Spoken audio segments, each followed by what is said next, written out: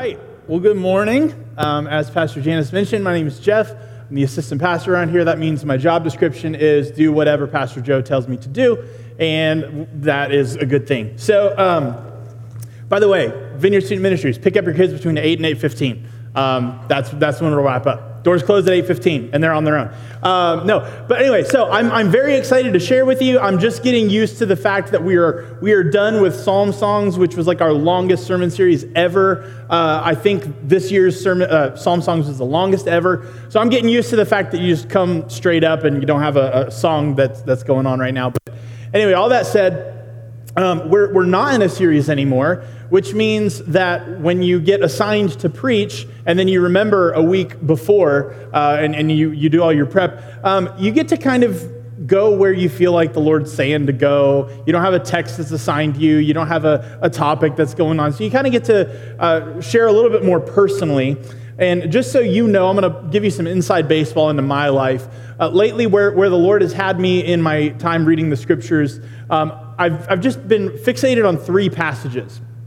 They're passages I've heard mentioned either in passing or deliberately at like Vineyard Conference or things I hear in a podcast or things that I just need to marinate on a little bit more. And so one of those is what I want to share with you today. But before I get to that, a lot of times when you're doing a sermon prep, you get to go down some sort of rabbit hole along the way. I remember a couple weeks ago, Pastor Janice was preaching and she was talking about David and Goliath, and she was mentioning around the staff that she had watched like a 30-minute long YouTube video about what happens when you stand inside the Valley of Elah and shout up, or what happens when you shout across the Valley of Elah. You just go down rabbit holes when you get to prepare messages and stuff like that. So this week, my rabbit hole, and I don't know if you need like a childhood memory warning or what, but my rabbit hole was Sunday school and camp songs. Okay, I just got to thinking about them because the passage I want to share with you relates to one of those songs. And but before we do that, let's go down memory lane. Please don't let me sing up here by myself, okay? But I was thinking about songs like I am a C, I am a CH, I am a CHRISCIAN, and I have CHRISC in my HEART, and I will LIVEETERNLLY. It's a mouthful. Some of you are like, what are you talking about? Or like, I got the joy, joy, joy, joy down in my heart. Thank you, down in my heart. Or as we go. But some of those songs, I remember very well and very vividly. Some of them I don't remember. But the one that kind of peaks the chart for me, the one that I cannot go to the text and not think about the song, kind of to my chagrin, to be honest, because it's a little bit silly and it's a little bit obnoxious, but this is our last one for today, okay? Zacchaeus was a wee little man was he. He climbed into a sycamore tree for the Lord he wanted to see.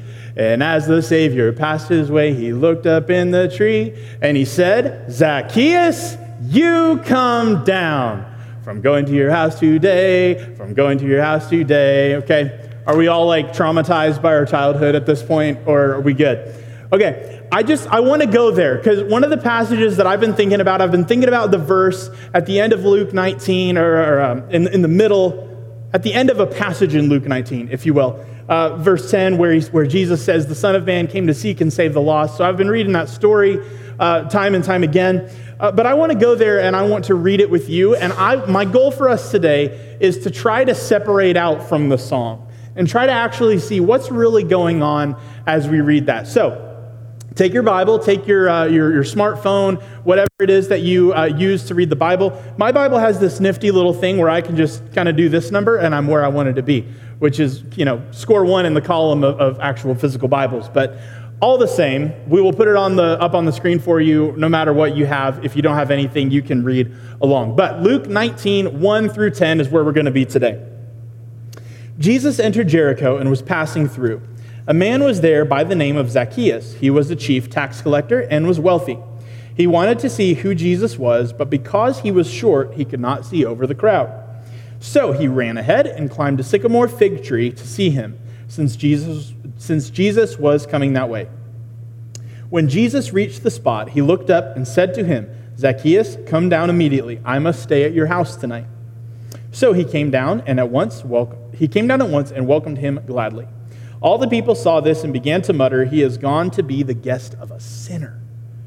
But Zacchaeus stood up and said to the Lord, "Look, Lord, here and now I give half of my possessions to the poor, and if I have cheated anybody out of anything, I will pay back 4 times the amount."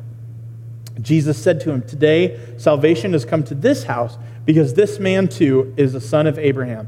For the Son of Man came to seek and save the lost." So before we kind of get into it, I just want to kind of set the stage for you. I want to let you know what's been going on, where Jesus is, and stuff like that. So right at the beginning of the story, we read that Jesus entered into Jericho. In Luke 17, you read that Jesus was traveling along the border of Samaria and Galilee. So you see that map there. The Galilee is up there in the red. Samaria is just below it in the green. Jesus is kind of somewhere in between there along the border. And he's headed for Jerusalem, which is all the way there towards the bottom with the box and everything. And Jericho is that reddish box and red dot that you see there. So that's where Jesus is entering into right now. Towards the end of Luke 18, Jesus indicates to the 12 that they're going into Jerusalem. At the end of Luke 18, they are approaching Jericho when Jesus heals a blind man. So they're on their way. And then here in chapter 19, they actually get into Jericho. So he gets to Jericho, he and the disciples, they're passing through. And then Luke decides to tell us a couple of facts about this man called Zacchaeus. We learn 3 things about Zacchaeus. 1, he's a chief tax collector. 2, he's wealthy. And 3, he's short. And that, my problem with the song is just that you kind of fixate on the whole, Zacchaeus was short. But what's actually going on here? But so down the line of what Luke tells us, there's tax collectors, and then there's chief tax collectors. And I don't know if you know the difference, but I was looking some of this stuff up. And if you've been in church for any amount of time and you've heard sermons out of the Gospels, you probably know that most people weren't big fans of tax collectors in general. They just kind of came along, and there were so many Roman taxes that they could tax for just about anything and everything, and you couldn't really ask many questions about it. But there was a chief tax collector over them, also known as a publicanus. It's someone who is usually a wealthy person, and what they actually do is they pay for the rights to collect taxes. They pay the Roman government for the right to collect taxes. And then once they have that right, they then hire out tax collectors who then go and actually collect the tax from people. So if you want to think about it this way, it's basically a pyramid scheme, right? You pay some money up front, you hire some people, they go take money, they get some money, they give you some money, and everybody's happy except for the people at the bottom rung of the ladder. Okay, it's very, very passive income, very, very good income. This is the person Zacchaeus was. This was his profession. This was his identifier in Scripture that we learn about here. And if you can imagine how much people disliked tax collectors, just imagine how much they disliked the chief tax collectors, who didn't have to get personal, who didn't have to talk to them, who got a cut of the money that they gave to the tax collector. Okay, they just weren't big fans of tax collectors, let alone chief tax collectors. Then Luke mentions Zacchaeus is wealthy. Go figure, that one kind of goes without saying. When you're wealthy enough to pay for the right to collect taxes, then pay people to collect taxes who then pay you, right? It stands to reason he would be wealthy. And then Luke mentions that he's short. And I did a little bit of cursory investigation on the internet, and I found out that the average male, and I used male because Zacchaeus is one, okay, that's why I did that. The average male in that region at that time would have been approximately 5'5", okay? For reference, the average male worldwide today is about 5'7", but I think in the U.S. it's closer to like 5'9" or 10, if I'm remembering right. But that's about how tall the average male was. But Zacchaeus, in a crowd of average people, could not see. So he was shorter than that, okay? Don't know what's going on there, but he's pretty short. He was short enough to need to get out of the crowd to go see Jesus. Okay, and then Luke mentions he runs ahead which if you've ever heard the story of the prodigal son in Luke 15 preached about, one of the most potent images in that is of the father running out to meet the son, right? And people love to explain that running in that day and age was a shameful thing. It was kind of a disgraceful thing. You had to hike up your tunic, you had to kind of show off your ankles, get a little risque, right? And then you ran, you showed that you were in a hurry. You were desperate for something. You were showing some sort of need or urgency, which is equally shameful. And so this is what Zacchaeus does. Now, there's a crowd. And I just want to pause and talk about crowds for a second. This crowd presumably was made up of any number of people. It could have been some of the people that were traveling with Jesus from Galilee down to Jerusalem. We also find out that there was a crowd of people that gathered and went with him after he healed the blind man in Luke chapter 18. And then, of course, there's the fact that Jericho is a city, and cities have high populations, and as you're entering into the city, there's going to be a lot of people there. So this crowd is amassed of any number of people who are there for any number of reasons, okay? So we get into this crowd, and I think crowds are interesting. I've been thinking a lot about crowds recently, and like numbers and size and that sort of thing. And it's interesting, the Bible's relationship with crowds, okay? If you go to BibleGateway.com and you type the word crowd into the search bar, you are going to find 154 New Testament uses of the word crowd, okay? Those 154 uses are all across 5 books, the 4 Gospels and the book of Acts. So if you do the math, 154 divided by 5 is 30.8 uses of the word crowd in the New Testament, in the Gospels and the book of Acts. There's just something about Jesus and crowds. Okay, crowds formed around Jesus. Jesus preached to crowds. Jesus taught crowds. Jesus fed crowds. Jesus healed crowds. Okay, so if you think that Jesus is anti-crowd, you're wrong. Okay, because there is something about Jesus and crowds. People flocked to Jesus, and he treated them accordingly in that. He didn't say, no, you don't need to be gathering right now. He embraced it most of the time. And yet, if you Google, like me, if you Google theology of crowds, because I'm just at a place right now where I would love to read a book about this or a big, long article from somebody who's spent a lot of time kind of researching and thinking about the issue. If you Google that, you'll find articles with titles like The Spiritual Danger of Crowds. You'll see articles like The Following Jesus Against the Crowd, and you'll see Don't Follow the Crowd. And so somewhere along the line, we've gotten this anti-crowd mentality that doesn't quite line up, I don't think, with how Jesus looks at crowds. Because Jesus seems to like to cut through a crowd. Okay, I find myself thinking about the story of the woman who had the issue of blood, and she touched the hem of Jesus' garment, and Jesus felt power going out from him. Okay, I think about the story of the invalid at the pool of Bethesda, however you say that, in John chapter 5.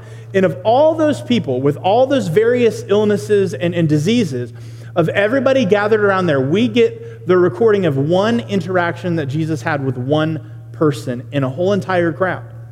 Or I think about this story, quite frankly, where through all the people, there is one person that we see Jesus talk to. We see Jesus talk, we see Zacchaeus talk, we hear the crowd talk, but the only person that Jesus talks to is Zacchaeus himself, which I find interesting. I think about John chapter 6, where Jesus is giving a difficult teaching about how you have to eat his flesh and you have to drink his blood. And people got offended and people got confused and they left. And somewhere in there, Jesus was not trying to appease them so that they would stay. He didn't change his message to keep the crowd, but he wasn't trying to tick them off and to make them go. He was just doing what Jesus did. He was preaching, he was presenting the message, he was saying, this is the reality, and you now have to decide what you're going to do with it. So this is the tension that we face in Christianity, okay? We want a lot of people to hear the message, right? We want as many people as would believe, and then to experience resurrection life in Christ. But the crowd itself is not our aim, okay? The goal is not just for us to get a big group of people together in the purest sense. It's not about momentum, it's not about numbers, but those can be a good thing. It's about individual transformation. At some point, the crowd is comprised of people, and that's important. So, on the one hand, we don't despise a crowd, Okay, we don't take on this mindset that's like, oh no, I can't go to a place that's bigger than 100 people or bigger than 50 people or whatever you want to call that. Because the crowd is still full of people. And God cares about the people. But on the other hand, we don't stop at a crowd and we don't just say that we've done our job if we get a lot of people to show up to church. At some point or another, discipleship matters. The people in the crowd matter. I was having a conversation recently with someone. We were talking about this idea that people go to church. You come here on a Sunday morning, you get involved in a small group, you go to events like the men's retreat or the women's weekend that's coming up, and part of your goal in there is to find community. Okay, but the reality of that is it's a two-way street. Okay, so let me put it this way. If I go to a small group and my aim is community, but I don't talk to anybody, I don't make a lot of effort, I don't sign up to bring anything for the meal, I wait for everybody to talk to me, I don't engage when it's time to do the discussion, then I'm just walking down a one-way street and I'm just hoping that somewhere somebody's going to bump into me. But if I go to a small group and I talk to my host and I share in discussion and I willingly and eagerly volunteer to bring food, if I make a point to talk to the people in my group and not just the same people necessarily, then you kind of put the onus on everybody else. And at that point, it's a two-way street, and you're hoping that other people will reciprocate. And we could talk all day long about, how important it is for us as the church to be welcoming people and to be bringing people in, and that is important. It has been mentioned before, and that's not the rabbit hole that I'm trying to go down right now. But hopefully you see my point. The overarching point is this: good things don't happen by accident. Okay, they just don't. You don't get in shape by accident. You don't wake up one day 30, 40, 50 pounds lighter than you were the day before. It doesn't work like that. That's not like how the human body works. You have to put in the time. You have to put in the effort. You have to walk the miles. You have to run the miles. You have to spend the time at the gym. You have to change your nutritional habits, your diet, the way you sleep. All these kind of things, they work together to get you to that goal. Okay? You don't grow a garden by accident. I've been fortunate enough to witness this firsthand. My wife and I were just talking about how many things in Scripture just make sense when you have a garden, and she does all the gardening, just to be very, very clear. But it's amazing to me. She started growing flowers this past year, like getting super into it, and some of you know that. But it's amazing to me just the level of planning and detail that she has to go to. Okay? She'll sit down for hours and hours, and she's got her notebook paper, and she's plotting out what she's going to plant, when she's going to plant it, and this is the one that kind of blows my mind, where you're going to plant it, okay? Because, to the uneducated, you may not be aware that certain plants need a lot of sun, certain plants don't need sun or don't want sun. And then some things grow taller than others, and it's important that you calculate, where the sun is going to hit and how it's going to cast the shade, for how long, and you don't want to shade out your smaller plants so that they can end up having time to grow. It's all beyond me. But that doesn't happen by accident. You don't have an amazing garden by accident.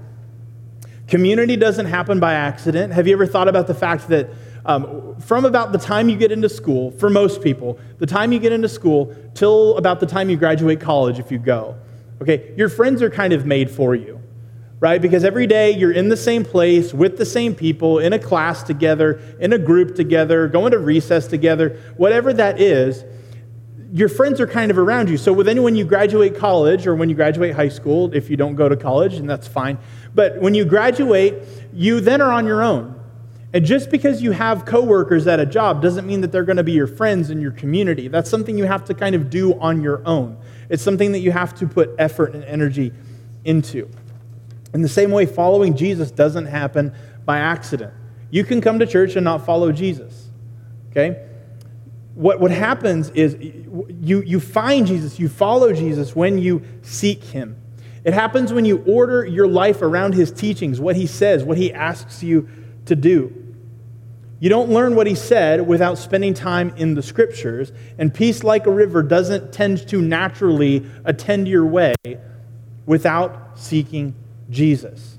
And I think that Zacchaeus got that idea. I think Zacchaeus got the idea that if he wants something amazing to happen, if he wants something good to happen, he's got to kind of take matters into his own hands.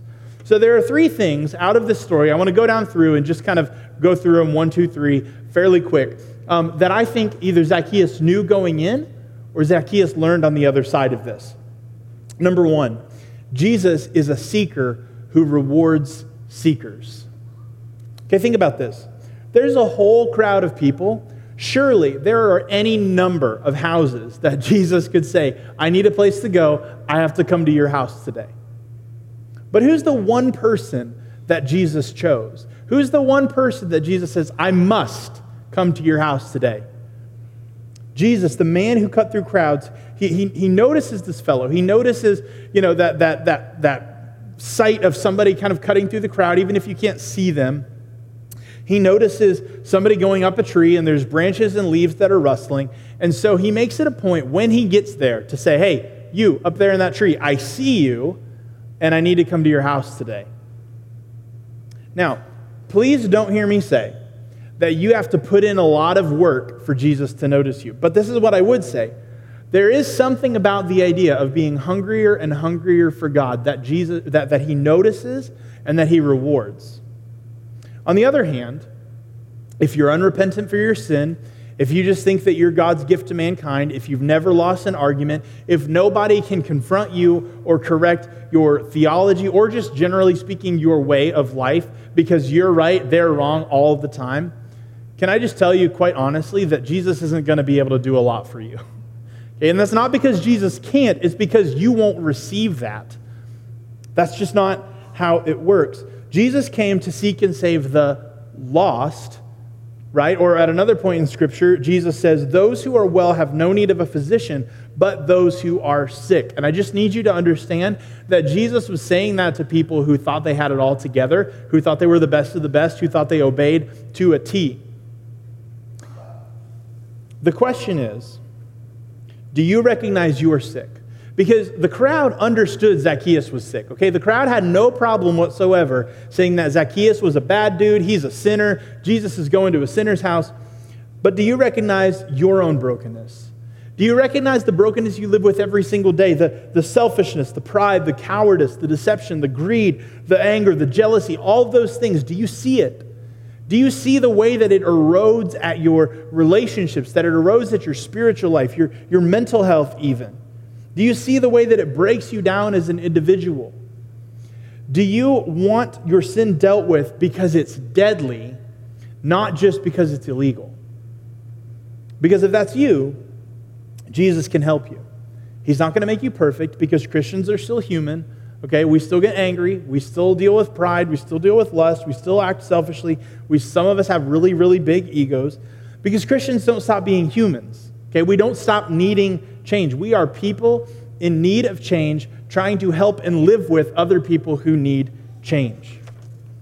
Zacchaeus got something a lot of people don't, that Jesus is worth doing absolutely whatever it takes to see him.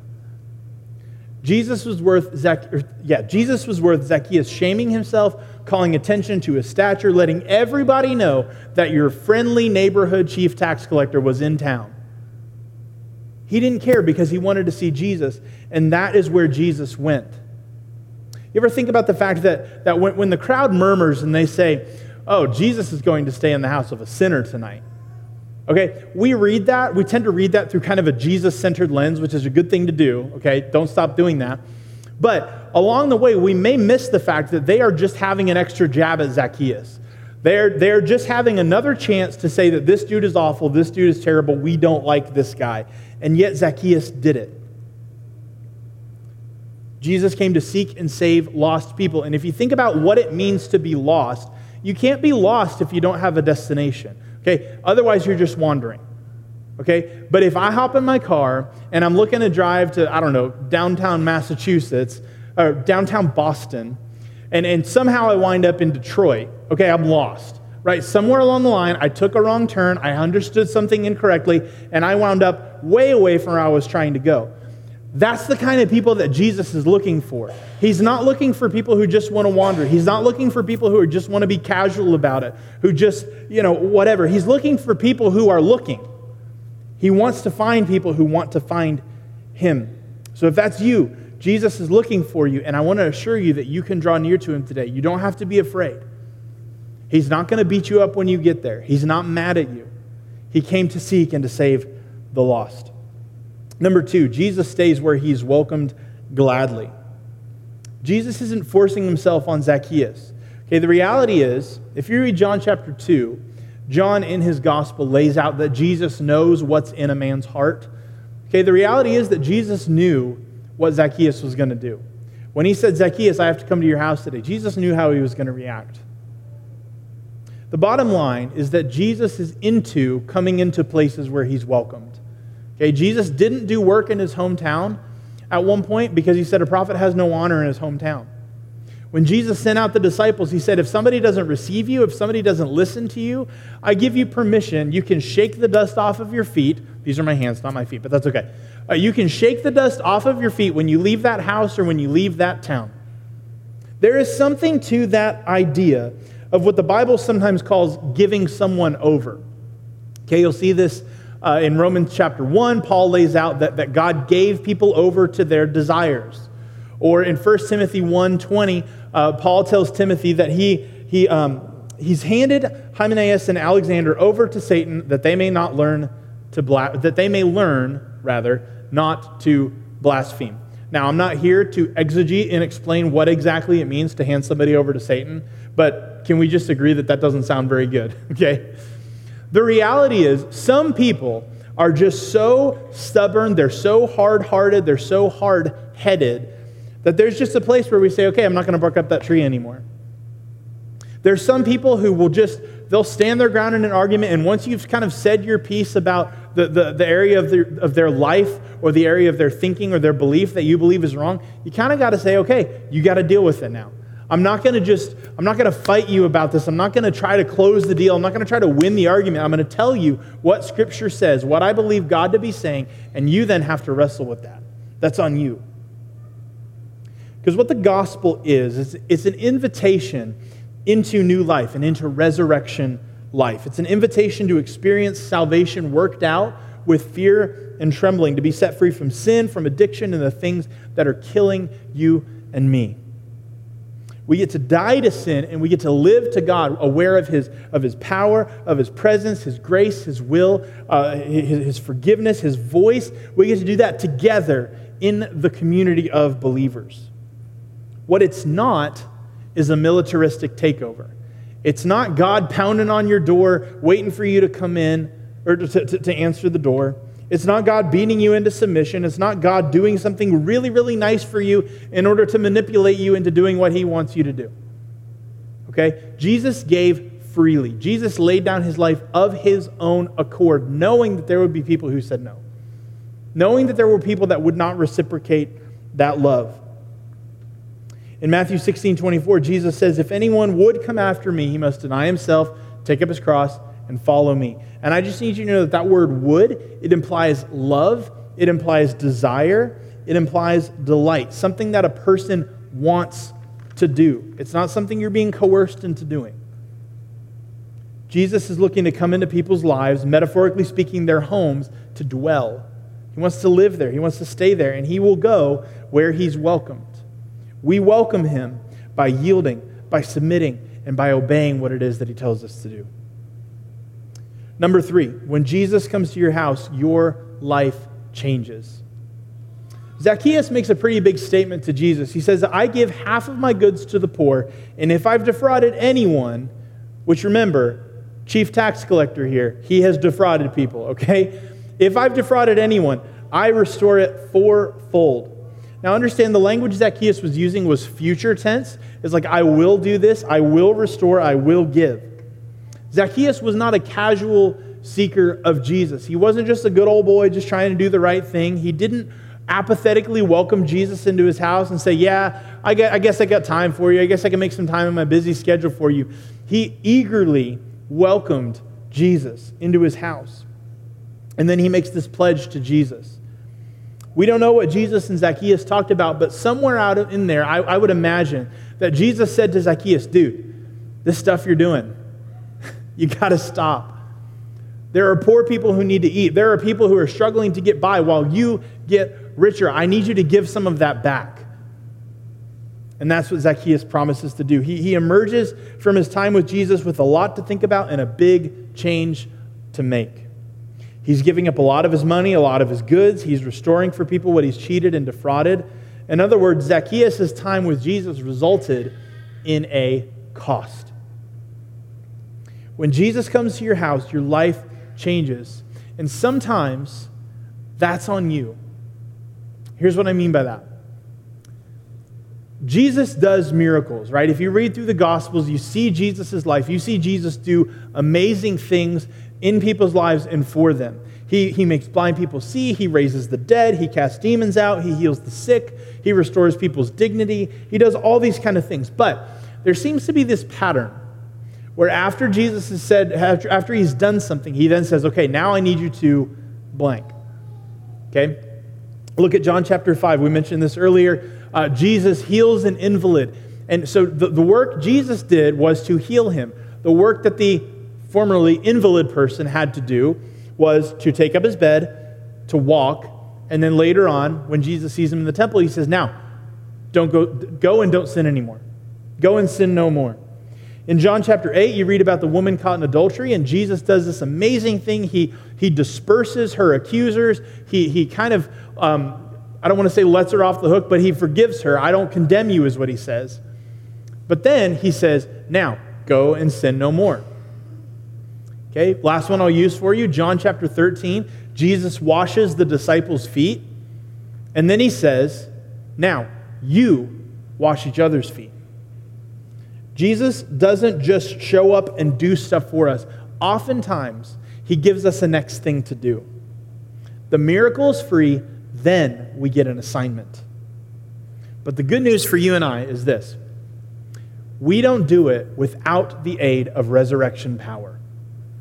In the book of Philippians, Paul tells the Philippian church that it is God who works in you both to will and to work for his good pleasure. In other words, God helps you to want to do it, and then God helps you to do it.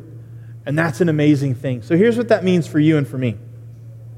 We might, not unlike Zacchaeus, we might find ourselves having to make a really costly decision.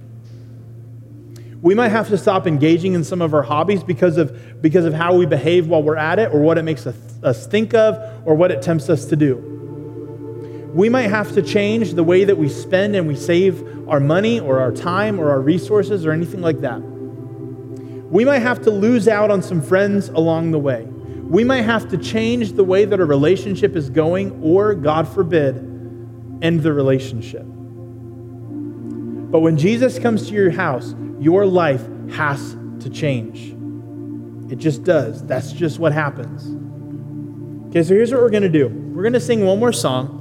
And as you can tell, there are people up here. If you're new around here, we love to encourage you to come and receive prayer. There is just something about somebody praying for you, kind of incarnating the presence of God to you, as weird as that might sound. But somebody being there on your behalf, praying for you, someone you can hear, someone you can feel, someone who can lay their hands on you. We believe in prayer around here. And I want to invite you to come and pray. Some of you have been a part of a crowd for a very long time. You come to all the right places, you do the right things. By all accounts, you are a good person. But there's just no resurrection power in your life. You aren't satisfied in your relationship with Jesus. This is what I want to say. Maybe it's time for you to hike up your tunic and climb that tree. Maybe it's time for you to stop ignoring the prompting of the Holy Spirit, where he's been saying, I need you to do this. You should do this. You should pray for that person. You should buy that person a meal. You should do this. I can't imagine what that is for you. I can only speculate, but all I know is that that's how the Holy Spirit works. He gives you, I don't even want to call them clues. They just are facts. It's like, you need to do this. I need you to do this. And we spend a lot of time waffling on that and saying, well, maybe if I just do it this way, or maybe if I just try this, then I don't actually have to do that. And I think the Holy Spirit's saying to some of you this morning, just do it. Would you just do it, please? You've ignored the next step. You're waiting for God to go first, and then you'll go when it's safe. But can I just tell you that around here, we believe faith is spelled R-I-S-K. And you might think we're bad at spelling, but that's a different issue, okay? Faith is spelled risk. Faith is not waiting to know that what's going to happen, but going and trusting that God's going to take care of it. That's what faith is. Some of you have been living the Christian life out of duty because somebody took you to church a long time ago and you just think it's the right thing to do. But you don't love Jesus. There's not like an affection for God that lives inside of you. There's not a desire to obey God, to worship God inside of you. You just do it because you feel like it's the right thing to do. If that's you, I want to encourage you to come and pray. Because the greatest commandment is to love the Lord your God with all your heart, soul, mind, and strength. And then some of you have been looking for Jesus. And today he's saying, hey, I need to stay at your house today. I got to come in. It's time for me to come in. And I need to encourage you that he's not going to beat you up. He's not waiting for you to invite him in so that he can tell you all the ways that you're terrible, all the ways that you're awful. A lot of times, if we're being honest, a lot of times we're already aware of that at the time when Jesus comes in. Because that's the point, that's what brought us to that point where we said, okay, Jesus, I need you. I'm at the end of myself. I've tried everything. I keep doing this stuff. I keep going down this way and I don't want to go this way anymore. I need you to come in. Some of you are there today and it's time just to take that step. It's time just to come up and say, listen, I need to repent. I need to turn around and I need Jesus to be the Lord of my life. Because here's the bottom line. At the end of the day, Jesus is a seeker who rewards seekers. At the end of the day, Jesus stays where he is gladly welcomed. And at the end of the day, when Jesus comes into your house, your life changes. Let's pray. God, as we come before you this morning, we just want to thank you for your word. We just want to thank you for the ways that you revealed yourself to us. God, we thank you for speaking new things into our lives. God, we thank you for reminding us of the things that you've told us to do time and time again, but we've been hesitant. Holy Spirit, as we gather together, I just ask that you would be speaking to our hearts. Show us what it is that you need us to do. God, you have done so much on our behalves, and we just need to respond in faith. Whatever that thing is, the assignment that you've given to us, God, we just need to do it. And some of us need boldness, some of us need wisdom, some of us need the courage, some of us just need to have the person to go and talk to. God, we just ask that you would provide. We ask that you would go ahead of us in that regard and that you would help us to step out in faith. We thank you, Jesus, that you came to seek and to save the lost, and that when we seek you with our whole heart, your word promises that we will be found, that we will find you. And I just want to thank you for being a God who rewards us when we look. And we just want more of you this morning, God. We want to find you. We want to see you. We want to experience you. We want your resurrection power in our lives. We want that power that changes our hearts, that makes us into a new creation, that helps us not to go the way that we've been going. We need you this morning, God. We come and we repent and we yield and we say, God, do what you need to do. We want to obey. We pray this in Jesus' name. Amen.